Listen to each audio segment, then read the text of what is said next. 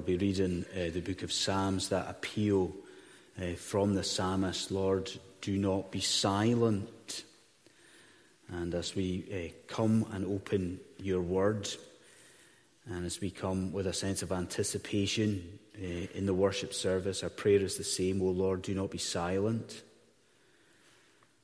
Lord God, we pray as we open Joshua, asking for you to shine a light on your word, to illumine this section of Scripture. Show us old truths in new ways. Show us your Son. Show us how you would have us chastised or comforted. But Lord God, we pray that we would not be affected by the thoughts of men. We don't want to hear from sinful man. We long to hear from you. And so we ask, Lord God, that would be what we know and what we experience, what we hear just now, the voice of our Creator, our Sovereign, our Redeemer, our Saviour and Friend. We pray that we would hear from you, our God. Amen.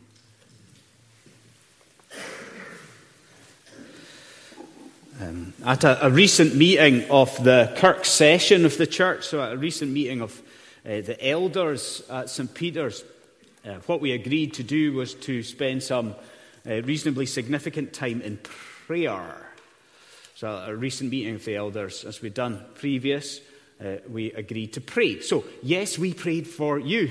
Of course we did. We prayed for some of the matters in the life of the church. But at this meeting recently, we decided and agreed to pray for each other.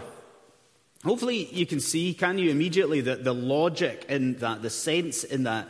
If, as a group of elders, we're going to try to lead the congregation, shepherd the congregation well, you can see it's really important, isn't it, that as a group of elders that we know each other and that we care for each other, that we love each other. So what did we do at this meeting? What we did was we went around the room and we spoke. And as elders, we mentioned concerns we had in our own lives. We mentioned also struggles that we have with sin.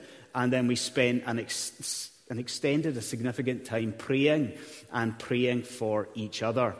What does that sound like to you? Does that sound like a reasonable idea? Okay, in principle, but then it got to my turn. And principle hit the road. The rubber hit the road. And what was I going to say?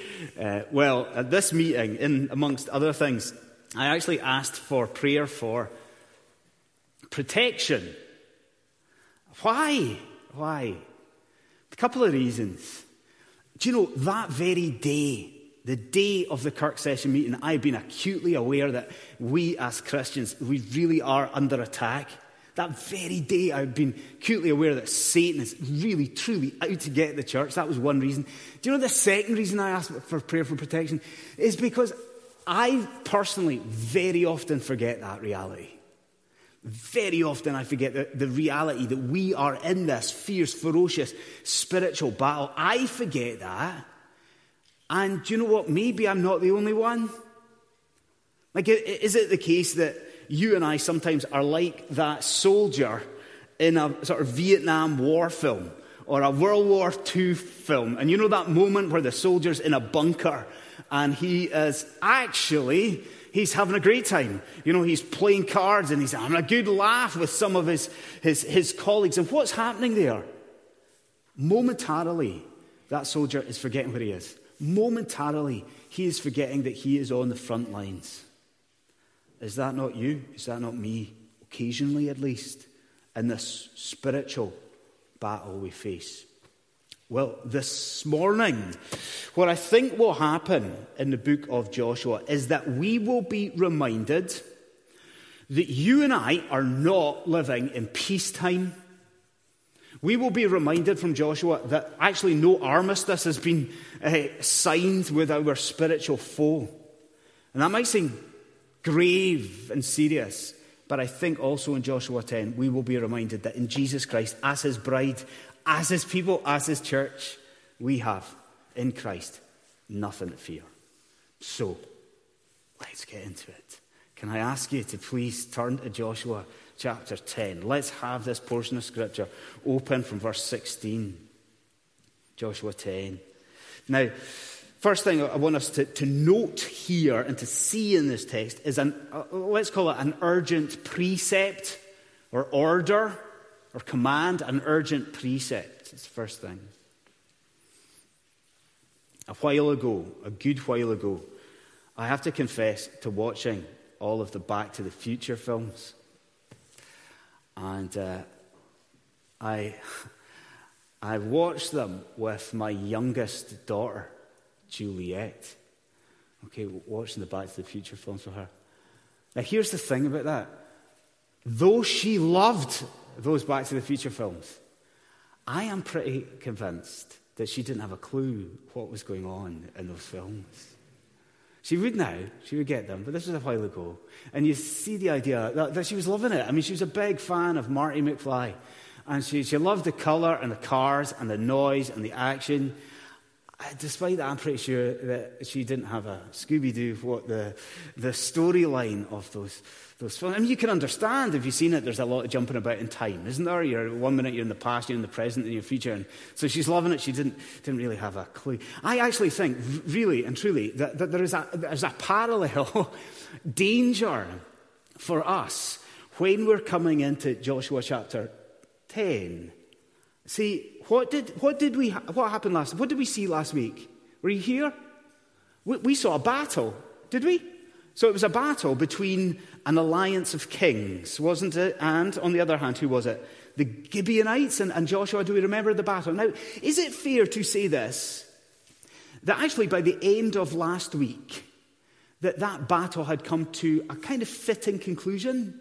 It hadn't it? That battle had come to this sort of natural conclusion, natural end. But do you notice what happens today? Like from verse 16, it's like we're pushed back into the DeLorean. Like from verse 16, it's like we've got to crank it up to 88 miles an hour. Because what happens from verse 16? Though we've got to the end of the battle, we are pushed back in time to discover what? What's the question? We're pushed back in time to find out what actually happened to those kings.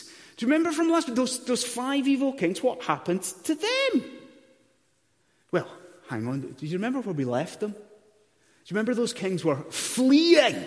Weren't they running away from the people of Israel, running away from God? These stones being hurled down from the heavens before them. Now, what happens here? These kings, they try, did you notice in the reading, they try to hide in a cave, but they are soon discovered. So let me ask you this. Let me pause and ask you, what would you expect to happen next? Come on, think about it. There's these evil kings running away. They're discovered in a cave. What do you expect? I'm expecting these kings to be immediately killed, aren't you? Don't you expect them immediately to meet this quick and gruesome end? But that's not what happens in the text. Did you notice? Joshua actually says, no, wait a minute. Don't kill them. Joshua orders that the kings, aren't you scratching your heads? He orders that the kings be barricaded in the cave. He orders that, no, don't kill them. Roll stones across the mouth of the cave. Just keep these kings inside. Why? Are we asking this of the text? Why keep them cooped up? Why not just kill them? I tell you what, why don't we find out? Read verse 18 and 19 with me. Why does this happen? Find verses 18 and 19. So Joshua says, don't kill them yet, don't. Roll large stones across the mouth of the cave. Look, set men to guard them, that's fine. And then he says to the people of God this, but you, don't kill them, no, you don't stay there yourselves, don't kill them. Pursue your enemies, he says to the people. He says, don't bother with the kings just now. Go, pursue your enemies, attack the rear guard. Do you see it? I mean, do you see the concern here or not? Like Joshua only traps these kings because he does not want his people to get sidetracked. He doesn't want the people to get waylaid. Okay, you've discovered the kings. Great. Oh, brilliant. That's fantastic. But there are still countless of your enemies fleeing in the battlefield. Do you see it? This isn't a time to take the foot off the gas. This isn't a time to bask in your glory. Look ahead if you look. There are still plenty of skirmishes still to fight. Now let's do a little bit of time traveling of our own. Let's go back to the start of the sermon. What did we say? You, Christian friend, you and me, we are in a spiritual war. Not with flesh and blood, right? We know it. With rulers and the authorities and the powers of this dark world. But given that that is your situation right now, do you not see something of a parallel here with your own battles against temptation and your own battles against sin? I mean, come on, you know what we are like. Like time and time again, you and I are tempted to take our foot off the gas, aren't we? When waging war against our temptation and waging war against our sin. We do. We take our foot off the gas all the time. And it can be for all manner of reasons, can't it? Do you know, sometimes I think it's just because we're getting older. Maybe some of the more mature saints in the room would concur with me on this. What can you and I do? We can look back on times where we had such a resolve to fight particular sin in our life. And we can actually look back at great victories that we've won in the power of God. But what's happened or what can happen? We can get waylaid. We can become nonchalant as we get older. Can we become sidetracked with these things? Or do you know what? Sometimes it can actually come with the victories we have. Do you see what I mean? We have seen ourselves in God's power defeat certain particular sins in our life. And what do we do at that point? We do this. We bask in the glory. You and I, sometimes, we dwell at the mouth of the cave of mortified sin, and we dwell there for too long rather than pursuing with all of our might our enemy. Like, do you see it? You look at Joshua 10. What do you see but a mirror? It's a reflection of our tendency to take our foot off the gas. And so do we this morning at St. Peter's. Do we not hear the voice of God? Because what is this? What is said here, verse 19? Does God not say the same to us? Don't stay there. Does God not say to us, pursue your enemy, get back in the battlefield, pursue them, and don't miss what he goes on to say. For the Lord your God has given them into your hands. Friends, let's not take our foot off the gas. Let's not get sidetracked.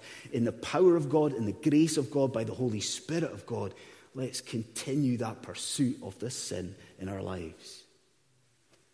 So we see an urgent precept. Second thing we see this morning is an enacted parable. We see an enacted parable. Okay, so that was scene one in this section of Scripture. What about scene two? Well, these people obey Joshua. He said, go chase your enemy. They slaughter the enemy. But maybe you notice there is then a return to this cave. There's a return to the cave. And it all becomes, at this point, very, very ceremonial. Now, do you see what I mean by that? So what Joshua does is he actually gathers all of Israel to this cave. And Joshua speaks to all of Israel. Now, this is what he does.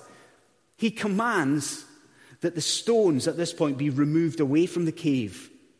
And Joshua orders that, remember those 5 kings? Joshua commands that those kings be dragged out of that cave and that they be thrown to the ground, thrown in the dust. Now, friends, please, if I call what happens next an enacted parable, are you with me? An enacted parable, what happens next? See, I think we're all familiar with the idea of prophets in the Old Testament, not just bringing a message from God and speaking a message of God, but I'm sure we're all probably familiar, even the younger people in here, you're familiar with sometimes prophets actually acted out a message from God. We all know that, don't we? So yes, they would speak most commonly a message from God, but sometimes there'd be a sign act. They would act out a message. Can you think of examples? Sure that some come to your mind right now, do they? What about Jeremiah? Do you remember? Jeremiah takes a jar and smashes it on the ground. Why? To speak of the coming destruction of Jerusalem. Do you see it's a sign act? Or what about Ezekiel? Ezekiel, he lies on his side for ages and ages to convey a message to the people of God. Everybody gets the idea. Do you see it? Not just bringing a message, speaking a message, but actually acting out, a sign act. Well, is that not similar to what happens here? Did you notice the details? The kings are on the dirt. What does Joshua do? Do you notice? At this point, Joshua commands that his military generals come forward. And he says to the military generals, come forward to these kings. And Joshua, orders that these military chiefs, they take their feet and they place their feet on the necks of these 5 individual kings. Do you get the picture? Do you see the picture? Their feet on the necks of these kings. Now, everybody in the room, I mean, all of us, we understand that this is a picture of dominance or victory, but I'm asking you, what exactly is it that God is saying through this action? What is he saying? What is God's message here? Would you allow me to suggest that we learn 2 lessons? First, this feet on neck is a way of encouraging the people of God. Encouraging the people of God. I'm looking around this morning, and though you've got your masks on, I'm pretty sure I can recognize most of you at this stage. What does that tell me? That tells me that most of you have been here for the majority of this sermon series in the book of Joshua. That's probably true, isn't it? Most of you have been here for, some of you won't have, most of you have been for the majority. So you'll know the answer to this. Has this conquest in Joshua, has it been all plain sailing? It's not all been plain sailing, has it? Yes, there's been great times and great victories like that at Jericho, but there's been also times like Ai, and they're tough times. And what I need you to appreciate right now in the book of Joshua, the people are on the verge of a massive campaign. Do you appreciate that?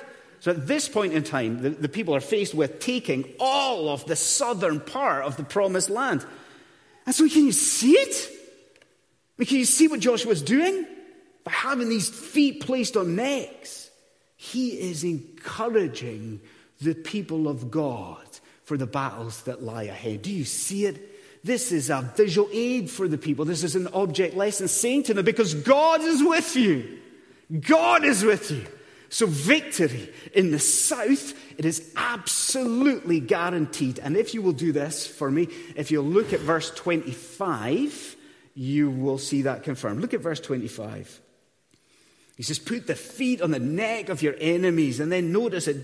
Don't be afraid, don't be dismayed. And then he says, for thus, look at the feet and the neck, for thus the Lord will do for all of your enemies. Do you see? It is a way of encouraging the people of God. But hang on. What did I say? I said in this enacted parable, there were 2 lessons for us at St. Peter's. For this one, I'm going to need your help, your involvement. I'm going to ask you to turn in your Bibles to another portion of Scripture. I was going to ask the people on the screen to do it, but I forgot. So you're going to have to do it yourselves. If you would turn to Genesis chapter 3, verse 15. Please do that. Genesis 3:15. I think we know where it is in the Bible. So Genesis 3:15. Now, as you turn there, let me remind you of what we have spoken about before. Previously, we have spoken about ways of interpreting the Bible. So previously, we've talked about big meta-narratives and threads that run all the way through the Bible, from Genesis right through to Revelation. Covenant is a big one, and kingdom, restoration. We know these, don't we? These big meta-narratives. In your hands, right here, Genesis 3, what we find is another theme that runs right from this point, right the way through the Bible, and it is this, the theme of, wait for it, get it, it is the theme of 2 seed. 2 seed. What do I mean? Look down in Genesis 3:15. And we all know the context, we know the story, we know the fall. Oh, look at that. Thank you for the people on the screens. That's tremendous. Look at that. Look at this. Now, we know that there's curses. What does God say here to Satan? I will put enmity enmity between you and the woman, he says to Satan, and then, listen, and between your offspring and hers. Now stop there. Now listen to it. Think about it. I will put enmity between your offspring and hers. Do you see what's been promised? What has been promised is something of a division of all of humanity. Do you see? Like all of people, all of humanity divided into those who are called by God and loved by God and following God, and those who will be opposed to God and opposed to his church. Do you see it? Two-seed? Now think about it. It runs its way through Genesis, doesn't it? The line of Cain and Abel. Isn't it? Shem and Ham and Ishmael and Isaac. And it goes through Scripture, this line of two-seed. And it goes through to St. Peter's and to Dundee right now. Now, since you know your Bible, what has been the great hope of the people of God since the very beginning of time? Our great hope is what? That one day, what is it? A singular seed would rise up. A Saviour would come. And now I ask you to look at Genesis 3:15 and see the language. Read the last bit of it.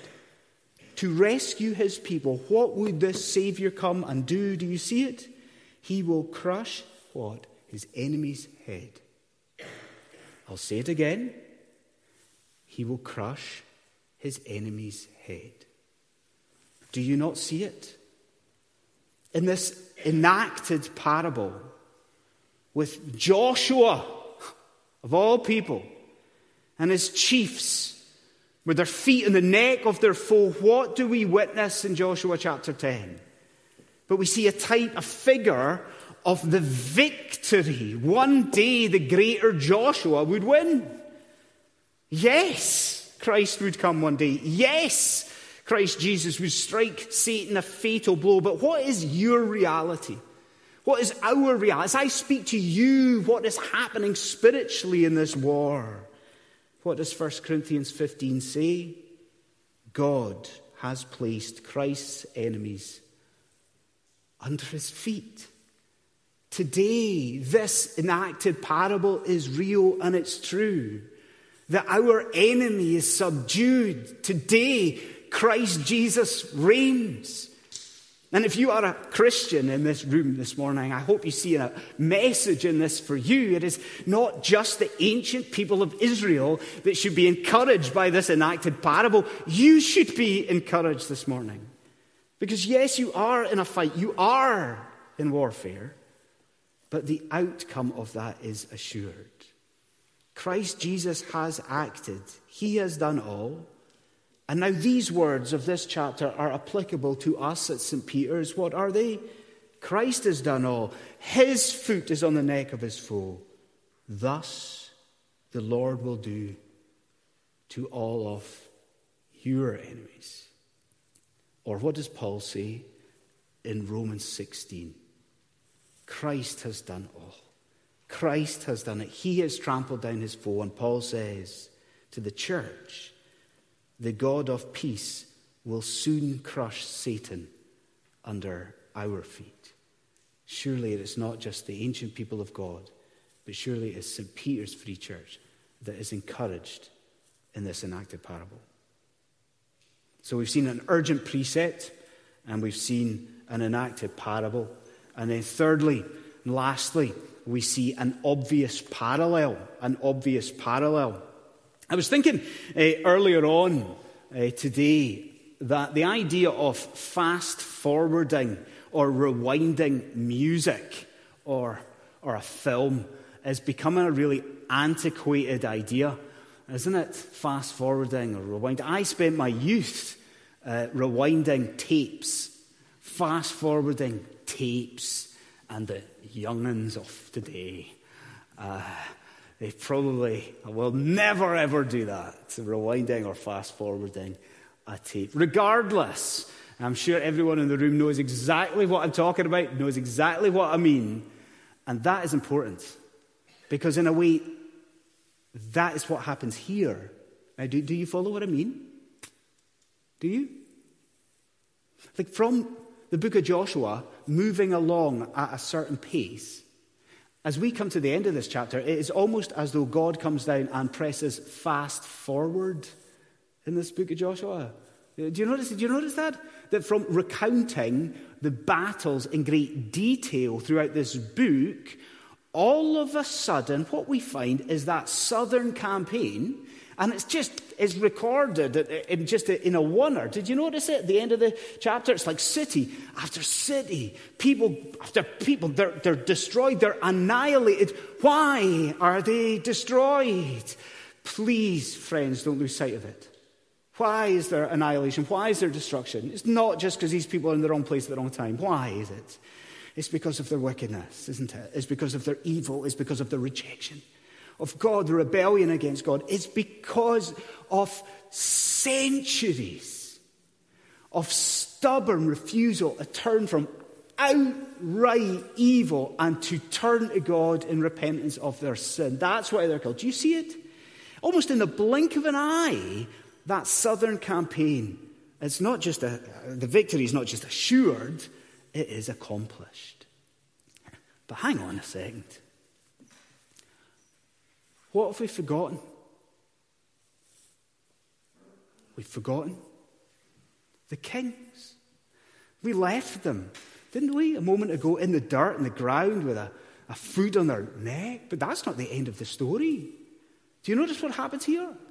After that humiliation, Joshua does get around to killing them. Let's get the details right. So he slays the 5 kings, doesn't he? And then he proceeds to hang these kings from 5 individual trees. Why? Remember it from a couple of weeks ago, can you? Why hang them from the trees? Do we recall? Partly as a deterrent, you say? What was the other part of it? Part of a sign of God's curse on their lives, wasn't it? And they are left up there till evening, brought down at evening, lest the land be polluted. And then what happens to these kings? Their lifeless bodies of these 5 kings, they are taken and they're put in a cave and these stone rolled across. Now we're looking at this and it seems gruesome and detailed perhaps, but what are we to think? What is the lesson that you and I are to take from all of this? Well, dare I suggest to you this morning that what we see in that is a picture of how Christ has won victory for you and for me. I mean, if we have a moment ago and see the fact that Christ has won victory, we've seen that he has won a victory. Do we not see now and here how the Lord Jesus Christ has done it? I mean, Christian friends, first of all, just think about the similarities with Christ's work here. I mean, you see them, don't you? You think about it, just as those kings endured, humiliation and death. What did Christ Jesus endure for you? You know, by being ridiculed and being tortured and exposed, he endured shame and death like these kings. And just as these kings, they were hung up, as we say, on these trees, what about the Lord Jesus Christ? Friends, don't you see? He was also in death publicly displayed. Why? As a sign of God's curse upon Jesus in his death. What does Peter say to you? Points to Jesus Christ as he himself bore our sins in his body. Where? On the tree, the Lord Jesus Christ pierced in his side that he would not be hung up overnight. Do you see it? And then what? Like these kings, thrown away into a cave. What about your Lord? Do you not see it? Like these kings, the Lord Jesus Christ brought down from the tree, carried off, put into a cave cut out from the rock, with a stone also rolled across the entrance of this tomb. You see the similarities, don't you, Christian friend? But we look at this and say, well, how is that a victory? Because if you see the similarities, you also see the difference, don't you? How does this king's story end? I can say to you, it ends in a whimper. Because what does the text underline for you? They're still there. They're still in the cave. They're dead lying there. The stone's still in front of that cave. And you, Christian friend, this morning, you know, it is very, very different with the Lord Jesus Christ. What has happened with the true King? What has happened with our King, the King of Kings? We know, don't we, that the stone there was rolled away from his tomb, don't we? We know that our King, the King of Kings, he's not left there dead. That our King, he walks out of that tomb. He walks out into the light. He walks out victorious, triumphant over death, over Satan, over sin. And so if you are a Christian this morning, should you not be filled with confidence for this warfare you have with sin and temptation? Because your King is living, and your King goes with you into the battlefield even this week. But what if you're not a believer? What if you're just visiting perhaps? Maybe you've been here for a long, long time. What if you're tuning in on YouTube today and you do not have a personal relationship with Jesus Christ? Listen to me as I close. I want you to understand, if you're not a Christian, the world is trying to sell you a lie right now, today. The world will do everything to try and convince you that sin is not serious. Everything in the world exists to try and manipulate you, to show you, to convey to you the message. Your sin is not serious. Your sin is not a big deal. I urge you to hear this, that just as these kings were held up on those trees with a very profound message as a deterrent, I would urge you this morning to consider the cross of Jesus Christ. Consider that tree. Think about it. Look at the cross. Consider the cross. Sin is so serious to God. It has taken the death of his only beloved Son to atone for sin. Your sin could not be more serious. It is serious in the eyes of God. And so if you are not a Christian, I urge you to run to the only one who can deal with your sin, who can do anything about this, the only one who can forgive you, the only one who can save you. Run to Jesus Christ. Run to Jesus Christ. For who is he? Son of God? Yes. Who is he? He's the Savior of sinners, the friend of sinners. Who is Jesus Christ? He's our Savior and Lord. Who is Jesus Christ? He is the seed of the woman who has crushed his enemy's head. Run to Christ for salvation. Friends, let's pray.